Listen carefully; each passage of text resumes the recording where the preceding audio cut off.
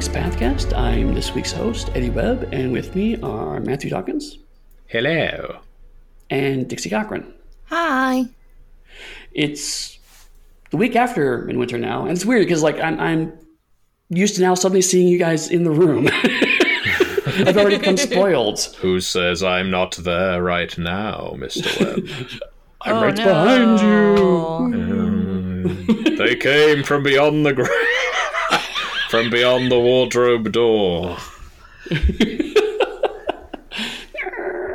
No, sadly, that is not the case. We are back in our usual recording setup. But I guess not to go on about Midwinter, but it was really cool to see you guys again. It was nice to be in the same space again. It's always great. Yeah, it's always nice when we all get to hang out together. We get to play some Mario Kart. That was fun. It was, actually. That I lost very rarely, so it was a very odd experience. Obviously, that's where my mind goes straight away. It's, nice. Midwinter, I was victorious at Mario Kart. No, it was... It was lovely. It was lovely seeing you both, the entire team, and our wider collection of freelancers and fans, those of whom who could make it. It's just lovely, and it's a bit sad that it only happens once a year. So they got the post-convention blues, but at the same time, I feel like we got a lot done in the course of that week. Yeah, totally. And it was actually weirdly cool to sit in the Monarch bar and actually play Mario Kart for an audience. It was hard. Like random people were walking up, like having conversations, and we are like, "This is very important." Yes. When the server was coming up to ask if we needed any drinks, and I was having to refrain from saying "fuck off" because I was in the lead. Damn it! Could she not see? But no, we had a couple of people circling the table, watching our screens, commentating, saying, "Oh, you're doing very well." And I was thinking, "Yeah, I know Eddie's doing very well. He just hit me with a banana." It was funny. I did have a lot of people come up and say, "Oh no, you're doing really well. You're really great." And it's just like I appreciate your support and enthusiasm for my traditional third place setting, but also I will keep losing if you keep interrupting me. I should have set it up to just keep sending people your way. I will admit now that it is over that at one point I did quietly turn my hearing aid off so I could not hear as much of that. Oh! I was expecting you to say, I turned smart steering on. Oh, no, I'm a cheat. Well... He's not a cheat, but he will literally play with a handicap if it makes him better. Which is, what they call it in bowling. I all week spent trying to convince you guys of the benefits of hearing loss. It's not my fault. No, totally. I mean, use that against us. And we also played Mario Kart with freelance writer David Fuller, who very graciously came way at the bottom of the of the listings, somewhere like 8th or 9th. He may have got a little better than that, but thanks for participating, David. It was a valiant showing, but no competition for the trio of Princess, Donkey Kong, and Koopaling. just reduce my character Rosalina to princess. Well, you've played different princesses over time, so I didn't want to pigeonhole you into being one, hence why I went for Koopaling instead of Iggy or Ludwig or whichever one I happened to be playing at the time. I just spent the whole time Matthew was talking trying to remember the really annoying Link quote from the animated Zelda TV show where he whines and says princess, but I forgot it. Oh, yeah, it's, Excuse me, princess. Yeah, that's it. Excuse me, princess.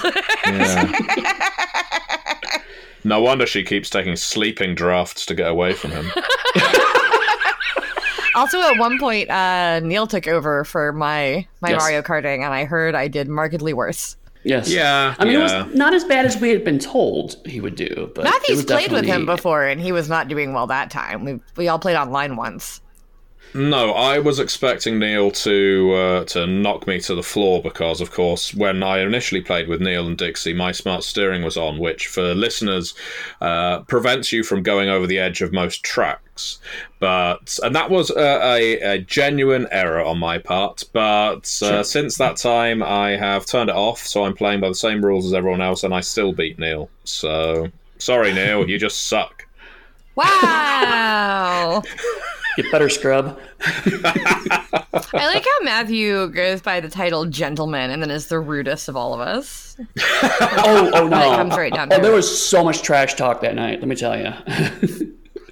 Yeah, you were giving us good as you got. At one point when David Fuller actually had and managed to get halfway through the pack, and Matthew was like, "Oh, David, nice of you to join the race." And I was just like, "Oh, shit." I genuinely didn't know who David was playing for at least two of the races in our 4-race tournament. So when he finally overtook me, I was, "Oh, you're playing as Toad." I didn't actually know that. You were way back there, getting the bullet bills. Which sounds like a euphemism for a bad stomach, doesn't it? Right. Always suffering from the bullet bills. Oh, no. Oh, no. And at one point, Neil and I were both playing Donkey Kong, which was also entertaining. We were arguing about who's the best Donkey Kong. Turns out I am the best Donkey Kong. But who could tell, really? Trying to decide if the bullet bills or the squid inks would be the worst malady. Well, the squid inks would be horrible, wouldn't they? Yeah. I think. Yeah. That one just gives you, like, immediately, you know what that is. Well, I don't think the bullet bills after you take some laxatives becomes a squid inks. That's nice. Yeah, that's nice. There's transition there. I like it. Circle of life. So something else we did at Midwinter, which has nothing to do with euphemism for poop, is as I mentioned in our last episode, I had Danielle and Ian at the convention as well. So I grabbed one of the conference rooms that we used. It was actually right before we did the Q&A. And I got a chance to sit down with them. And we talked for quite a while about the Trinity Continuum as a whole. So we talked about, Ian went through the history of the Trinity Continuum. We talked about a little bit about the development of the core Trinity book and Aeon. We talked a little bit about the Aberrant process. We talked about the upcoming Adventure and Assassins books and the like. So I mean, it was a nice chance kind of to go through the whole arc of past, present, and future for Trinity. So we haven't quite done it as a whole line like that. So let's go ahead and go right to our chat about Trinity. Okay, and we're here at Midwinter again. Zeddy, I'm here with Danielle Azan. Hello. And Ian A. Watson. Yo. And I've been wanting to do a Trinity roundtable for a while with you guys. It just happened to be that we're happy to be together at Midwinter, so it's like, let's get in a room and talk rather than mess with Skype and record it 4 times in a row. That was fun. that was definitely a lot of time recording.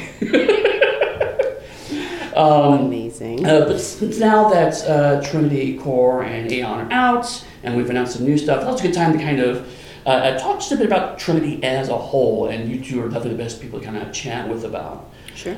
So I think my kind of start is, for those who aren't familiar, Ian, kind of recap the adventure it has taken to get to this point. The adventure. And as we all point to a book that the nobody can see. Okay, going back to 2003-ish, so it's been a bit. The Trinity Universe line had just about ended a couple of years prior, and there were still a few dangling plot threads and some books that had been announced but had been cancelled, so I wanted to continue them unofficially, do my own fan books. And that project never quite got finished. We got about halfway done. The Trinity Storyteller's Handbook was the main thing we were working on. And that project turned a couple of years later, in 2004, 2005, to me approaching you and Rich. No, I don't think you were there at the time. No, it was just Rich at the time. It was just Rich at the time. About licensing the Trinity universe to actually make official new books in a rebooted universe. because the what was then called the New World of Darkness had just come out, so I wanted to sort of do the same thing, but with Trinity. Right. And Rich responded positively, but the situation changed with the CCP buyout, so that was sort of shelved for a while, up until 2011, when the CCP had undergone the layoffs. Then Rich said to me, I think I have a way to bring back the Trinity universe. Do you want to send your proposal again? And that led to me being the new developer for the Trinity Continuum. And 8 years later, we finally got the books out. So it's been a trip. Yeah. And I know a couple times you mentioned that, and some people were a little surprised at how long that took. But there's a lot of wrinkles in there, and to make sure I'm remembering this all correctly. First of all, Rich had to get his new company off the ground. Yes. And that took some time, and also was the sorting out the details of purchasing the property from CCP White Wolf. And then it was, because that came along with Scion, so Rich wanted to develop a new system that worked because both Trinity, the Continuum, and also Scion had scaling problems. Yes. Aberrant had scaling problems, God had scaling problems, so we wanted to develop a new system, and that took... Most specifically for mega attributes and epic attributes. Right. The system just broke when we got to those things. Which are different things that are not the same thing. Right. They were much closer originally than they are now. Right. Now they're almost completely separate. Right. You came on board during that development process, right? Yeah, so for me, my journey on this whole thing started with the story path system itself. By the time I got to it, it had been through several hands, as it were, of people essentially banging their heads on how do we make a new system that's familiar to the Onyx Path brand, but also completely different. And, Rich had a lot of specifications on what he wanted the system to look like. And a lot of people were, they'd pitch a thing and then Rich would be like, nah, it's not good enough. And then they'd be like, oh, back to the drawing board. And so that kind of frustrated some people, and people would fall off and new people would come on. And then those people would fall off and new people would come on. I think there were 4 major iterations of the story path. Yes, there were several iterations of the system. Eventually Neil... said, I think I know how to please you, Rich, and make this thing a thing. And he was like, okay, give it your best shot. And so Neil pulled a team together, and, we banged our heads on it until eventually we came through with something that looked, halfway decent. Rich was like, yes, go for it. And then we wrote out most of the parts of that and what it would look like in the different books. And then at that same time, Ian had already started developing Trinity as, we're getting a system moving, so I'll go ahead and start this, the story stuff and get that, and then we'll just drop the system into it, do the mechanics, and then, we'll have a book. Problem is that when Ian started that, he had no idea how long it was going to take to make a system. Right. None of us did. Yeah. Right, nobody did. So I got contracted on Trinity Continuum Core in 2013, and I wasn't even one of the first people contracted. I was filling in for somebody else who had dropped off the book. Neil had recommended me to Ian, and I was doing it, but I was like, we don't have a system. And then, eventually we got the system, and it was like, great, we got the system, we can start working on it again. And I think that was around 2015, so a good 2 years later. And then Neil knew the system. Neil, and I'm putting that in quotations, knew the system the best because he had developed it. Right. But a bunch of us worked on it and knew the system. Right. And so Ian got all the parts of Trinity together except for the mechanics. And he was like, Neil, I need you to drop these mechanics in. And Neil just didn't have the time because he had started on Scion development and was developing 2 books simultaneously. The nerd. Right. So I was like, hey, I know the system. I could do it. And then, it took some talking and getting me, kind of up to date on the rest of the stuff. And at that point, I was just like, all right, let's do this, which meant that I had to take our brain vomit, which was this is story path, and say this is Trinity's story path, which was a lot of story path was originally designed because it was by Neil with the Scion intent. And so it was missing some key factors that I felt were very important for a sci-fi bent game. If you look at the differences between Scion and Trinity, you'll notice that a lot of the differences come in the fiddlier bits. So Trinity has a lot more granularity to it than Scion does. Scion wants to be more freeform. Do whatever you want, cast a miracle, make up your own boon, and that doesn't work as well when you're trying to ask the questions of is it a laser pistol or is it a high-powered laser pistol, right? And that matters. So there are some differences there, and you'll notice them in the more granularity of the system. Everything else is the same. But that stuff needed to be done, so I was like, cool, I'm just going to have somebody write the system for Trinity. I did that, and then Neil looked at it and was like, oh man, your mechanics look better than mine. And that pouty voice, right? And so that if you're familiar with both both of these books' developments, game lines, even though they were developed very separately, Scion stalled for a moment while Neil went and took my mechanics and rewrote them into Scion. So after that, we did the Kickstarter and things moved very quickly from there because we were done. We were just needed some errata and moving forward. So, and now here we are. So yeah, absolutely. And I know I came on right around the time you guys had formally kind of bifurcated the system. And so I was asked to kind of figure out what the commonality of Story Path was to make sure that other Story Path games had a central base from. Right. And I remember early on we decided that Trinity was going to be Trinity is not vanilla Story Path, but vanilla Story Path is the closest to Trinity. Yes.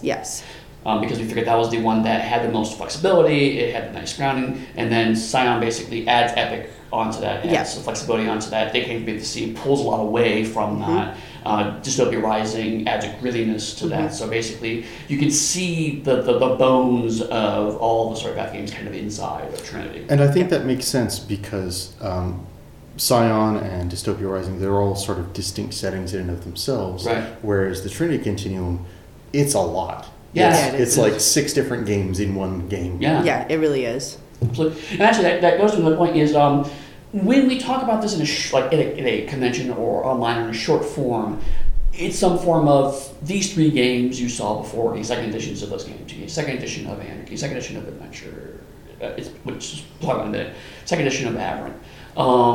But that's not quite true because we were right, and I think we'll talk about that when we get to settings. But also, the core rulebook is itself a setting. It's completely brand new. Yes. How far back was that setting visualized?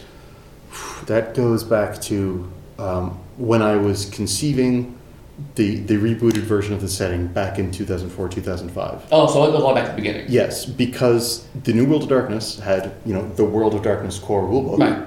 And then it had, if you want to play vampire, here's the vampire book. If you want to play werewolf, here's the werewolf book. So what I had conceived was, here is the Trinity Universe book, or at the time I think I was calling it, to sort of reflect World of Darkness, I was calling it Ages of Inspiration. Okay. Which, it's still a name that I like and I want to reuse it somewhere. Sure, yeah. So there was going to be a core Ages of Inspiration book, and then there was a book for Scion, and just like Vampire had New Orleans as its default setting, Scion's default setting would be the 2120s. Then there would be the Nova book, and its default setting would be 2008 or 2028, whichever. Right. So it's still different than what we ended up with, but just the core, the root of having that one single core rulebook from which everything else came goes all the way back 15 years. Okay. And so what was the process like for developing that? Because again, you're making a brand new material, but you want to make material that slides into the spaces between existing games. What was that design process like, both from a rules perspective and from a setting perspective? Well, there was no real, a modern day setting. Aberrant was the closest thing, and that's set 10 years in the future, and it's got superheroes. Right. I wanted something very familiar, which is the modern day, and I wanted something that fit in with the rest of the Trinity universe. So, stripping at the supernatural, trying to fit in with the rest of the stuff, it was natural to go with an action-adventure sort of thing, which is basically modern pulp. So it made sense to use Adventures Daredevils, except a modern version of them. Okay. So a lot of it just came together fairly naturally. The only question was, hey, should I put the Daredevils in the core rules or wait until Adventure? And we stuck with the core rules because it's fun. Right. Yeah.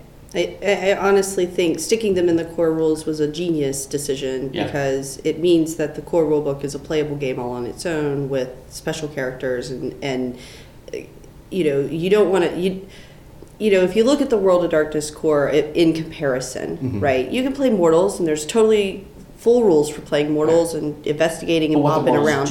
But what do Mortals do, right? There's no drive, there's no motivation to be a mortal, and the moment you have a splat book, you're like, man, those guys are way cooler, why would I ever play a mortal? Right. But with putting talents in the Trinity core, essentially they're cool guys and they have motivations, and so it's like, oh man, I would play a talent in an Aberrant game. Right. Like and because it's the core rulebook, if you're playing Aberrant, you do have the rules for playing talents right up at the core. Right, exactly. And also, one thing I saw when I was looking at talents is that you're right, is that the core of the Daredevils being updated, it's so easy to play so many action films right out the gate. Yep. It's like you could play Jason Bourne, you could play James Bond, you could play any kind of Michael Bay film very, very quickly, and it was a way to kind of reframe existing concepts in a way that made so much sense, and also gives people a chance to go, oh, I can, like you said before, like the different organizations are,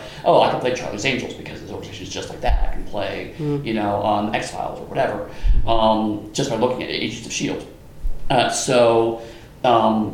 A lot of people have had a lot of praise for the core rulebook, and whenever possible, I try to remind people like it's not just the rules you need to play the actual games you want to play. It is inherently a really cool, really exciting setting. Yeah. So I want to make sure we talk about that. But I think the other thing that we're talking about is Aeon. That was a similar timeline, and if I remember correctly, Johnson, the developer, that was a similar situation. They were waiting for the rules to show up before they could really move forward. But I think they did some initial work on it. They did. They had most of the setting. All the setting was done, and most of the rules were actually done. They just needed to be changed a little bit. Mm-hmm. We went through a development process with like the psi powers, like modes and all this kind of stuff. The original iteration of them looked a lot like Mage Awakening roads. Okay. Like a lot. Right. There's some problems with that, and not inherently like those are bad rules, but just there were some problems. It wasn't with working. that. Hitting the setting right. Yeah. Right. It wasn't hitting the setting right, and it was also, scions are cool and they're really powerful, but they are not that powerful. And it was also and it was also not keeping with StoryPath rules. StoryPath really, you have a certain number on your attribute, you have a certain number on your skill, and not a whole lot of things add dice to your roll. Instead, they add enhancement or they add scale. Right? Those are the two ways to get better at something. Your roll has more enhancement or your roll has some scale. And there was a lot of like increase your attribute a bunch or increase your skill a bunch, which would just add dice to the roll, and that breaks the system. That is not how the system is supposed to work. And so I had to say, these are cool and they sound awesome, but also I need these to instead do one of these other two things that we're supposed to be doing with this system. Please, do that thing. But that was also these rules were being kind of simultaneously made. Is the moment the StoryPath system was live, essentially, John was like, cool, I'm getting the rules down. And they had already had all the setting done. So it's like, all we have to do now is the rules. And so it was kind of a process of, we were all learning the StoryPath system at the same time. Right. And, figuring that out together. Right. And I think it's something when we talk about, because some people have mentioned that Scion took a while to get out and Trinity took a while to get out. And I think one piece to realize is that there are three different teams, I think it's fair to say. Scion team, the Trinity team, and the Aeon team. Yep. And anytime someone saw a flaw in the system, all three teams had to adapt to that change. And that was happening pretty late in the process. I remember I was reaching out to people and say, hey, by the way, the way the wound or the injuries are listed, they still have the classic kind of -1, -2, -4, and it's like, but they're actually adding complications. Yep. So there should be pluses, and it's like, oh crap, I'm going to go through all those. That was even late. So, I mean, it's one thing to develop these books when you have an established system that you know what it needs to do, and just modifying pieces of it.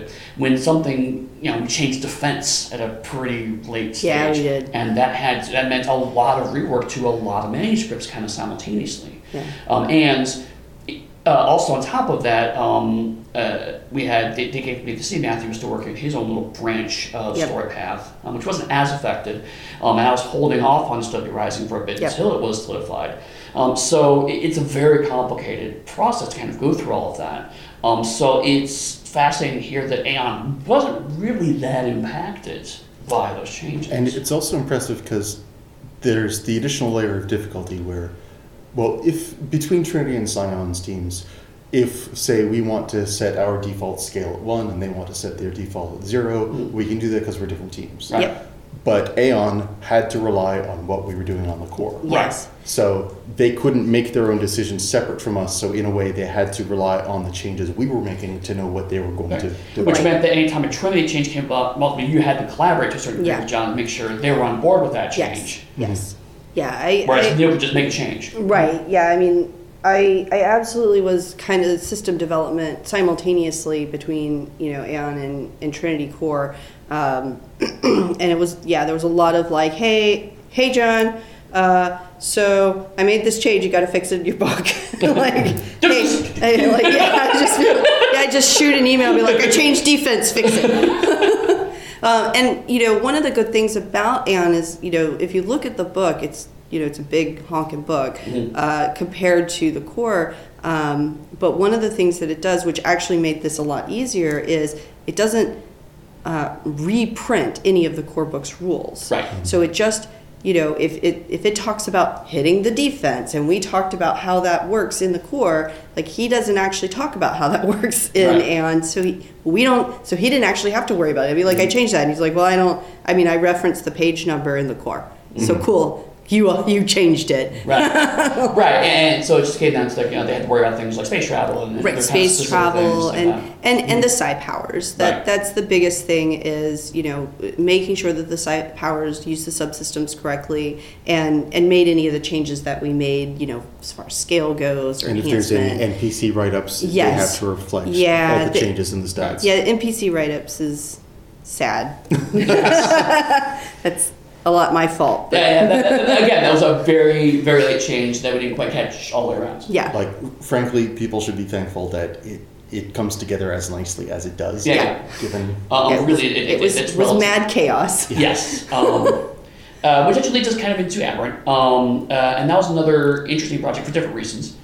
Danielle is silent screaming right now. Because Rich knew, early on in your pitch, I think he was approaching Steve Kenson about writing on it. Yes. So Steve had been in the blocks for at least 5 years. Steve was one of our first picks going back to almost as soon as I came on board. Mm-hmm. We had started development on the core rulebook, and we started talking about who we wanted for later books. Right. And Steve was one of the first names, and I don't think we even had a second name. Yeah, right. It's a close to Steve. Yeah. Please say yes.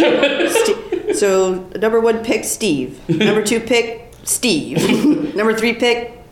Actually, what really happened was number 1 pick was Steve, number 2 pick was Steve if somebody else picks up some of the duties he doesn't want to do, which is what actually happens. Right. We tried something new on this project. We've had co-developers before, but with Steve basically said he wanted to really focus on the writing of the book and managing the writing team. He was going to deal with the production side of things, like the filing contracts, negotiating with people, and making sure stuff's taking on time and setting deadlines and all that stuff, and handling editors. And so we decided that we actually broke up into a 3-dev team with different responsibilities. And so he was the lead writer, Ian was basically the creative lead or the content lead for it, and I was the producing developer. Mm-hmm. So a lot of my job was making things go. It was a triumvirate of developers. It was. A trinity, if you will. It will, yes. Which we broke pretty late later on because as we were doing playtesting, because Aberrant being a superhero game is going to be the most complicated version of Storypath. Yes. It has to cover so many different things. This is Story Paths Exalted.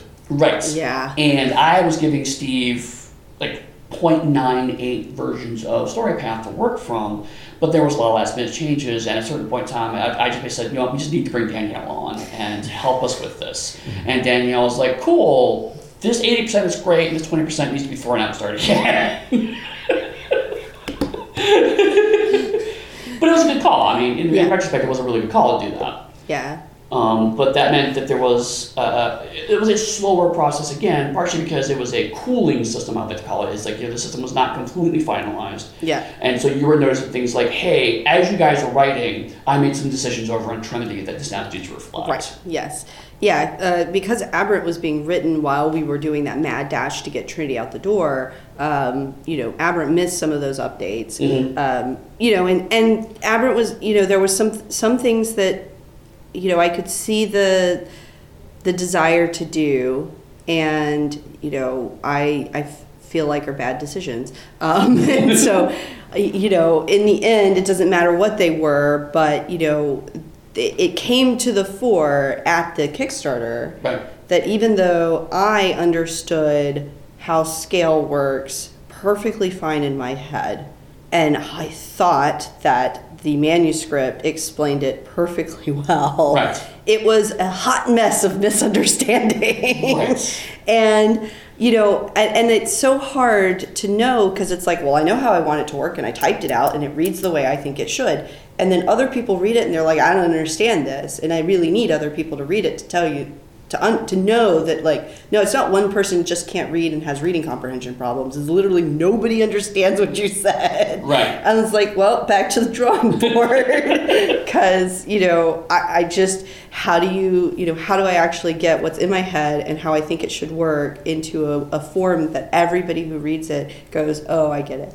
Right. And also we were finding that there were some design assumptions that were made 8 years ago that no one had to check until we were at the stage. For example, designs were made early on that, even though Aeon references aberrants, they were not going to be identical mechanically to Novas in Aberrant.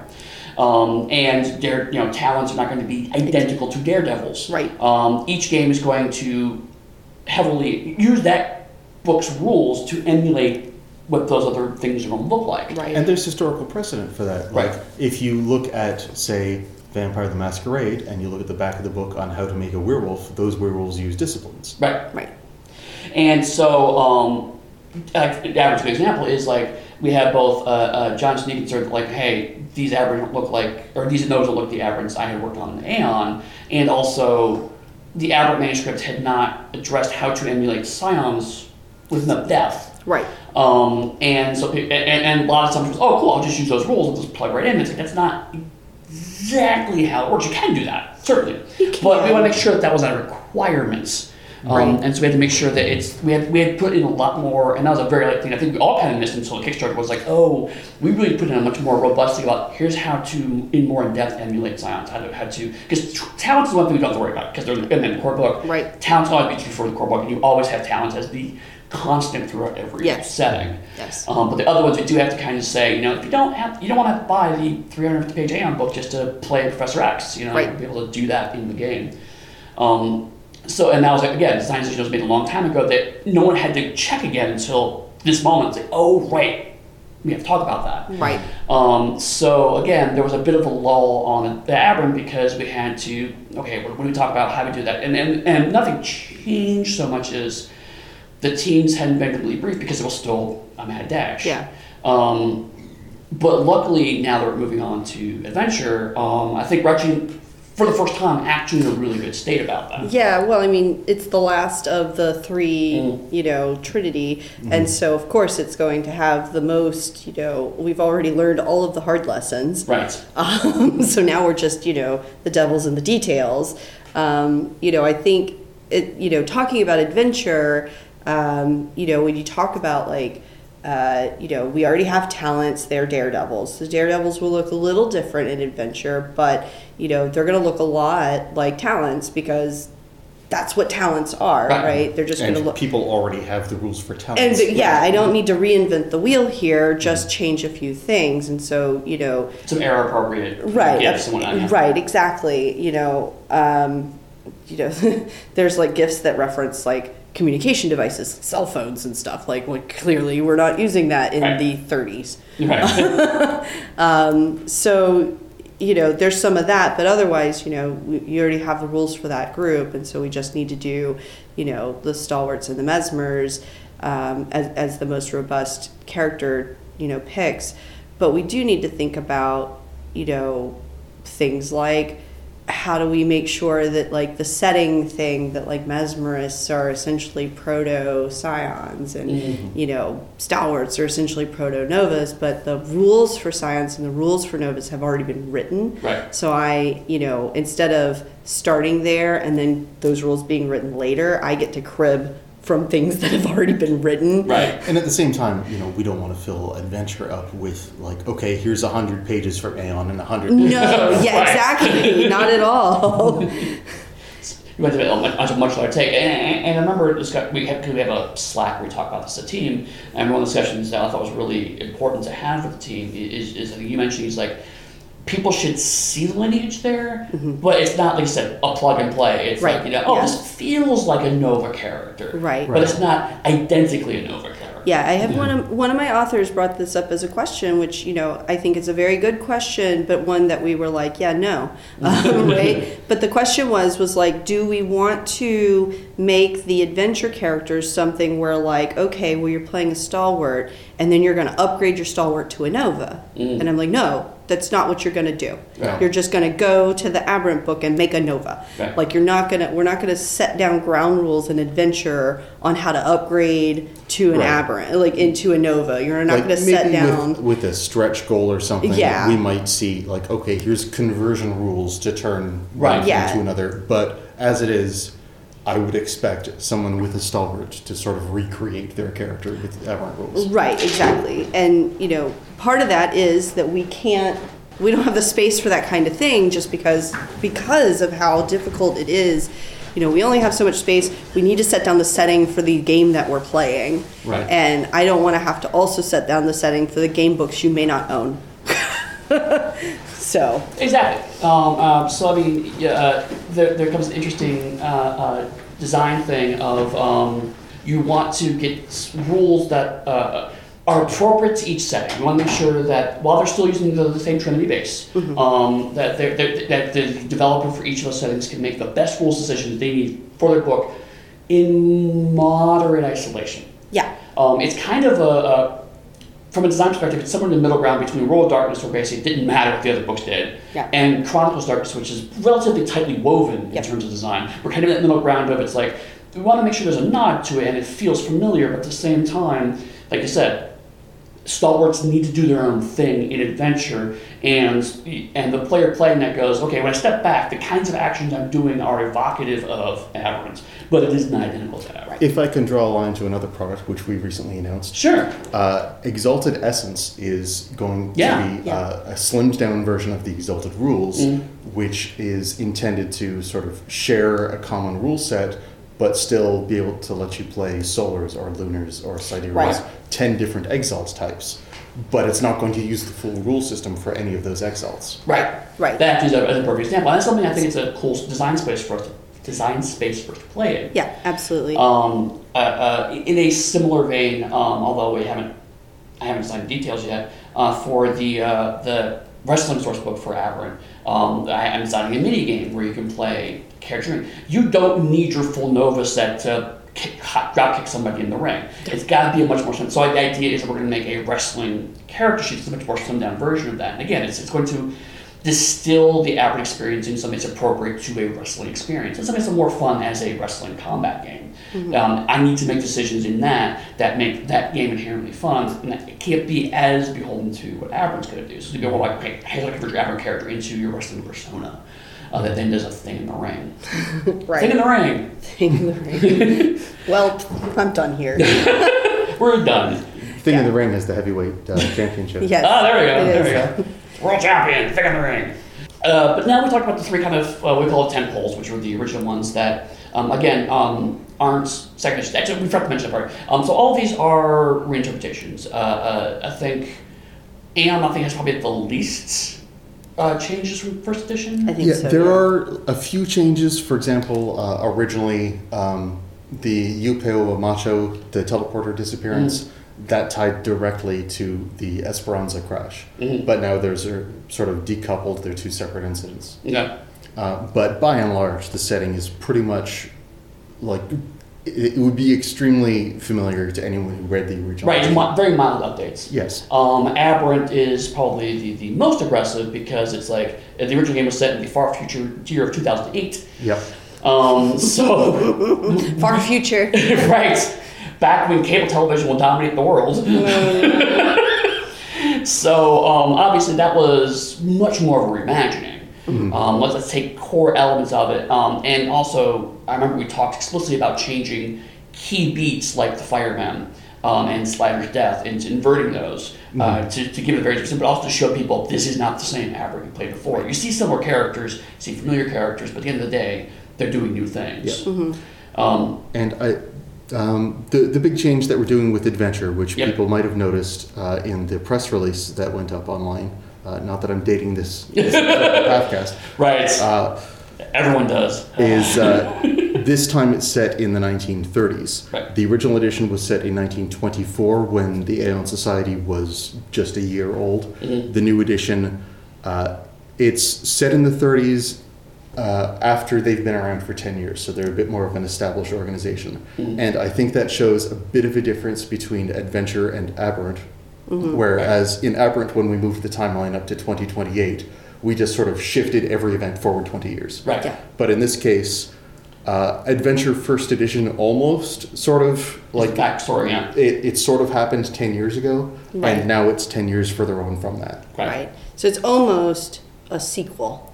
Almost, but the backstory has changed Yes. slightly, but due to the nature of the continuum, Yes. you can certainly use First Edition as your backstory if you like. Yeah. And that's one of the things that I really love about the Trinity Continuum just conceptually is that if you really wanted to play Aberrant First Edition's background and Second Edition rules, there's nothing stopping you. In your version of the Continuum, that's how the Aberrant timeline plays out. Right.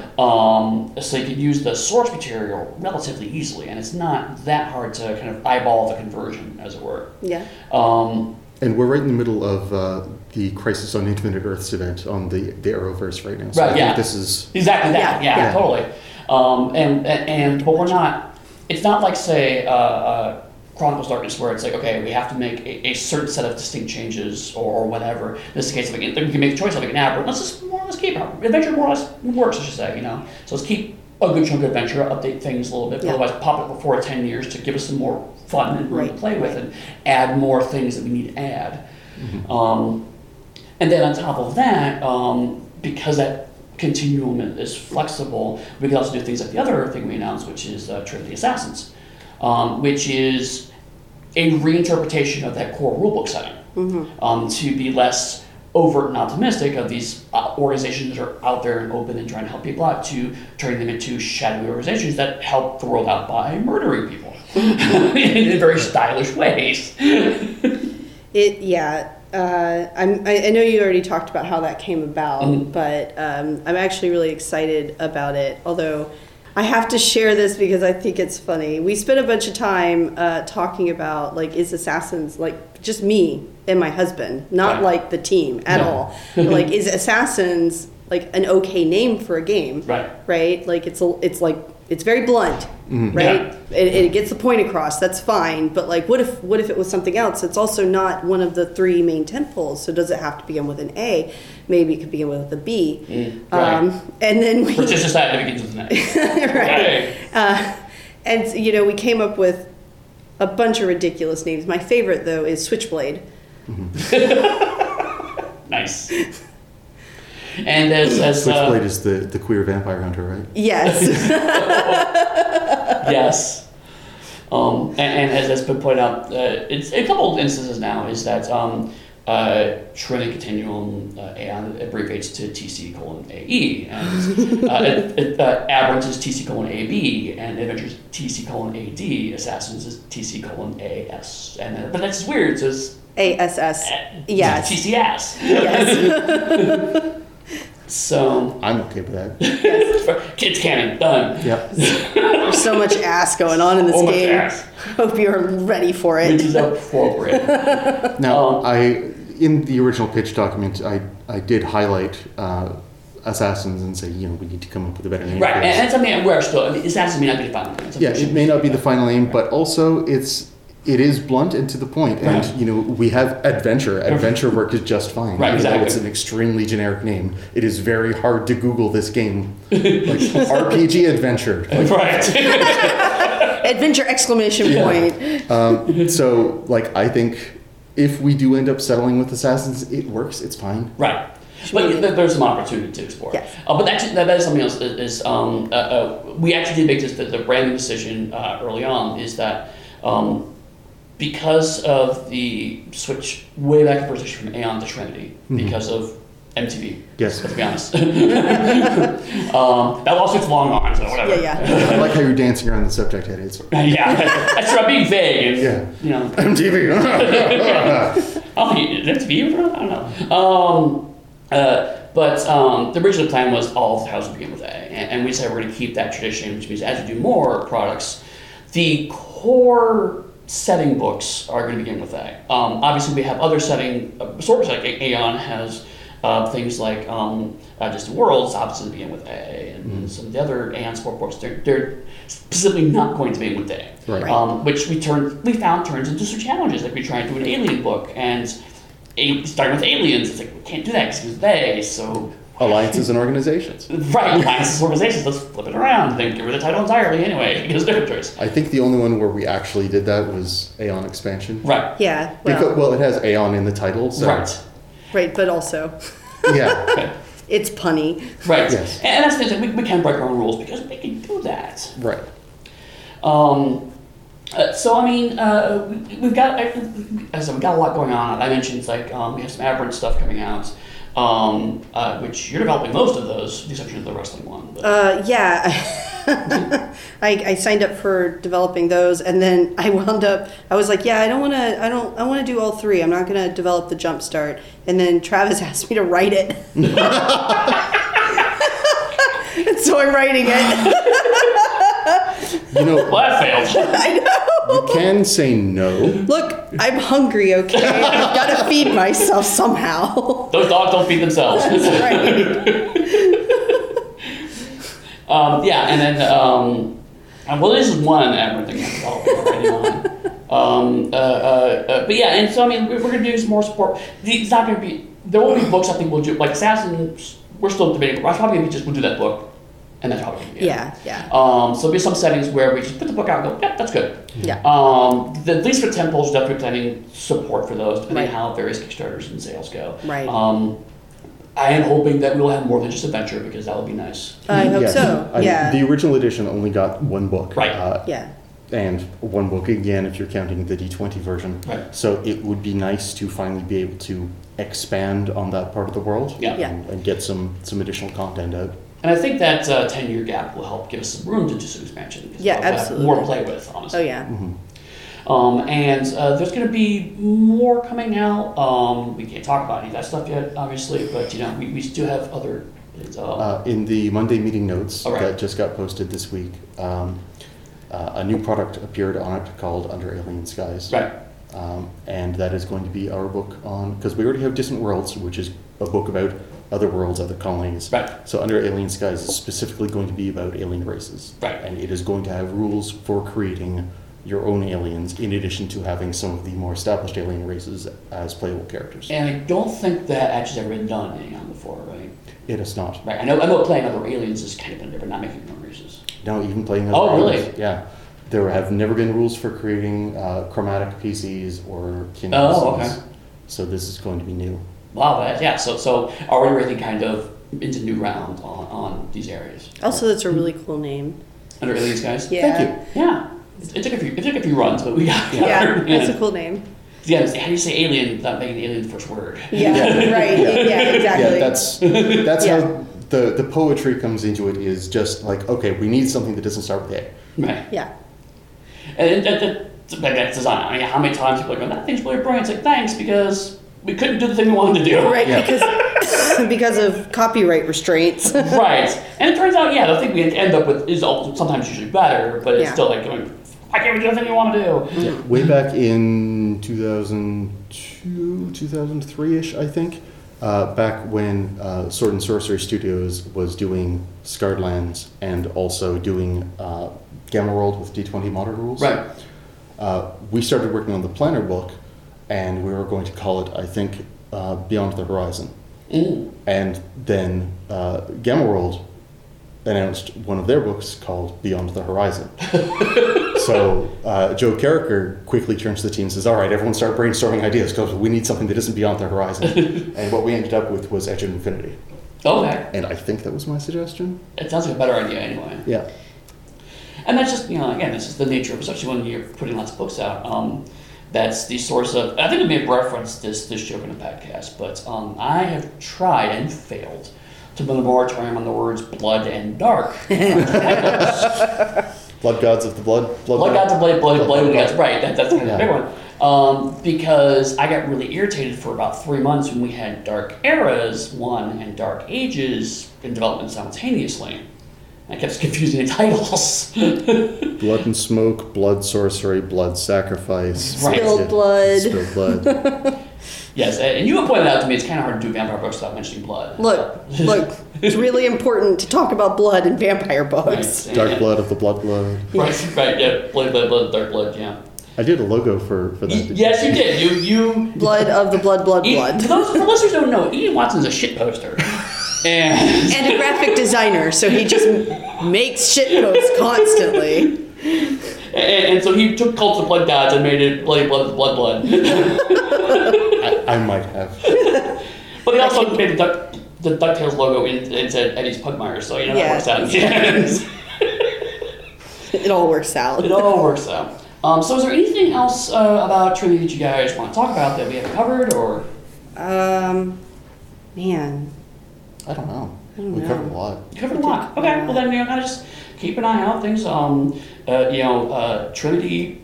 Again, it seems to be doing really well. I mean, not only we had Aeon actually, not only hit really high on the drive-through sales mark, actually went down and started climbing back up. Yep. We've had a lot of really strong critical acclaim for the Trinity core book, which is fantastic. Trinity definitely is a going concern, something that we're very proud of as a team. Absolutely. And we're really excited now that the core books are finally out after 8 long years. 16 long years.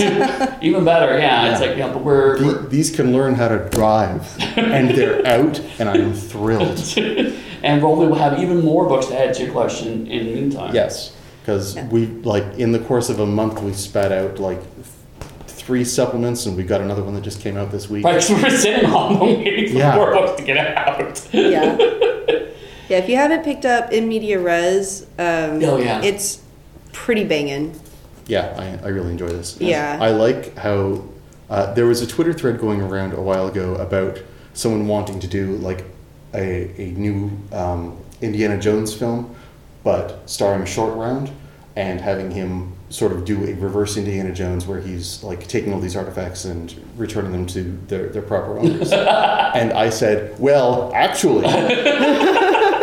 because that is the first scenario in here. Yes, it is. It is. Artifacts Incorporated, or Artifacts, etc. Yeah. And the Media Res is a great kind of way of, here's 3 or 4 different things you can do just with the core book. It's a really great example of the diversity of that book. Mm-hmm. In terms of diversity of play. Right. Danielle, if you want to talk to you about Trinity, where would they find you online? I am nominally on Twitter. You check it once every 3 months? I check it once every 3 months. Is that your user account? Nominally? I'm nominally. That would be, I'm making a new Twitter that I never look at. It's actually Impernious, which, good luck finding me. I'm not going to spell it for you.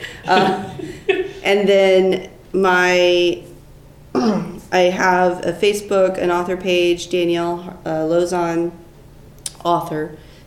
Pretty easy to find. And then that's it. Don't look for me. And again? I can be found. I run the Onyx Path account, so just about any of the Onyx Path accounts, you're usually talking to me. If you'd like to talk to me specifically, stuff that doesn't pertain to Onyx Path. Like, don't contact my private account because you're having trouble on the forums or something. I can be found on Twitter at VONAETHER, and I have a Facebook fan page at ianaawatson.creative. And I think that's the major ones. Okay. Thank you guys so much for taking the time to talk about this. I really appreciate it. Yeah, no problem. And we're on to the outro. And we're back. Are we? Did we ever leave?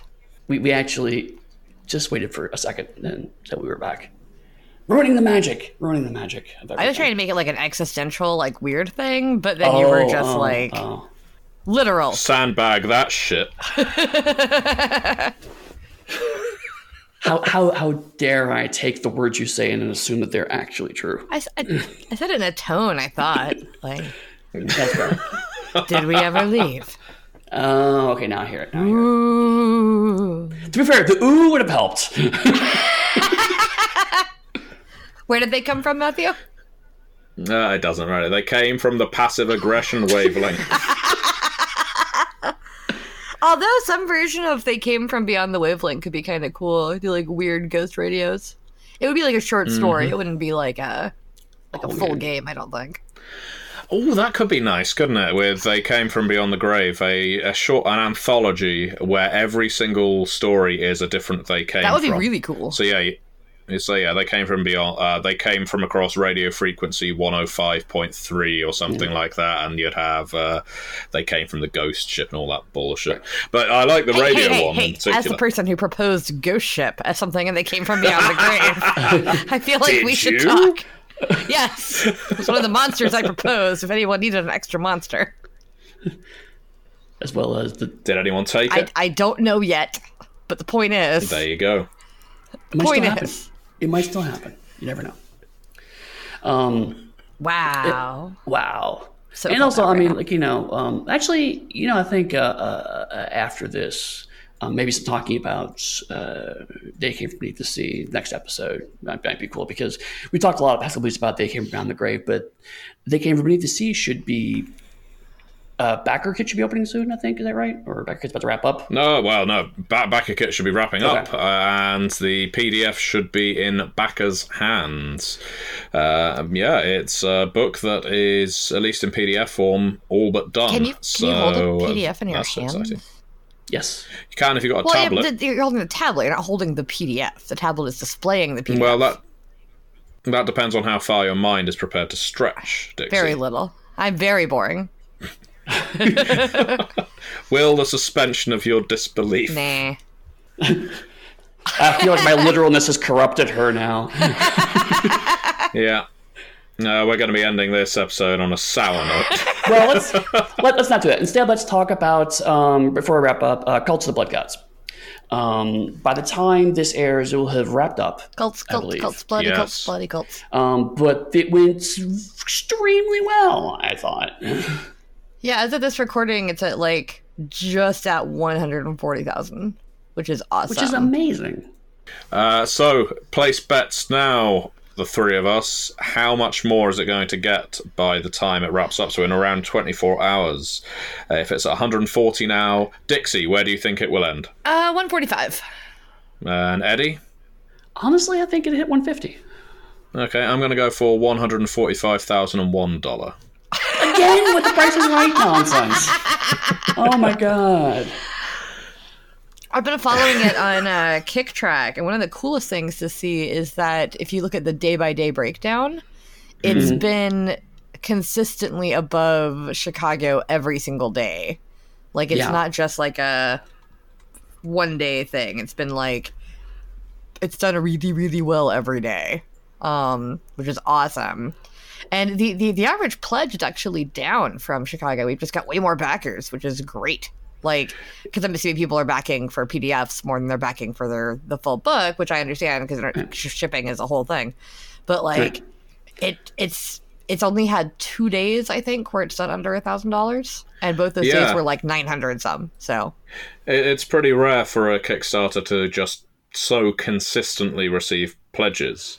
And, even when we do core books, there's usually a week or so where there's a bit of a lull, where things slow down a little into the hundreds per day, if that. But yeah, Cult of the Blood Gods has been consistently impressive. So thank you, everyone who has backed and promoted and otherwise supported this Kickstarter. Thank you to all the writers, the artists, the editors, and to all the fans at home. This one has been fun. Absolutely. Yeah. And we'll be announcing our next Kickstarter soon, getting pieces in place. Obviously, for the next one, we try not to wait until the last one's officially done before we talk about the next one. But one of the things we did talk about at the summit is our slate of Kickstarters. And so we're looking at, maybe 9 to 10. We'll see how it goes. So we have a lot of stuff planned for 2020.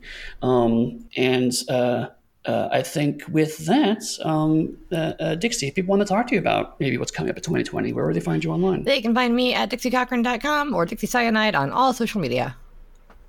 Matthew? They can find me at MatthewDawkins.com, and what's more, next week, if you're at Contingency, it's a UK convention, they can find me there, running games, playing games, talking about games. Games. Games. And you can find me at pugsteady.com, and from there you can find all my social media outlets. You can also find us all at theonyxpath.com. You can find us in the comments on the blog. We chat on Twitter. We do have an Onyx Path Discord, an Onyx Path Twitch channel. So just look for the Onyx Path, and odds are you'll find a way to interact with us as a company or the three of us in particular. And as always, many worlds, one Pathcast.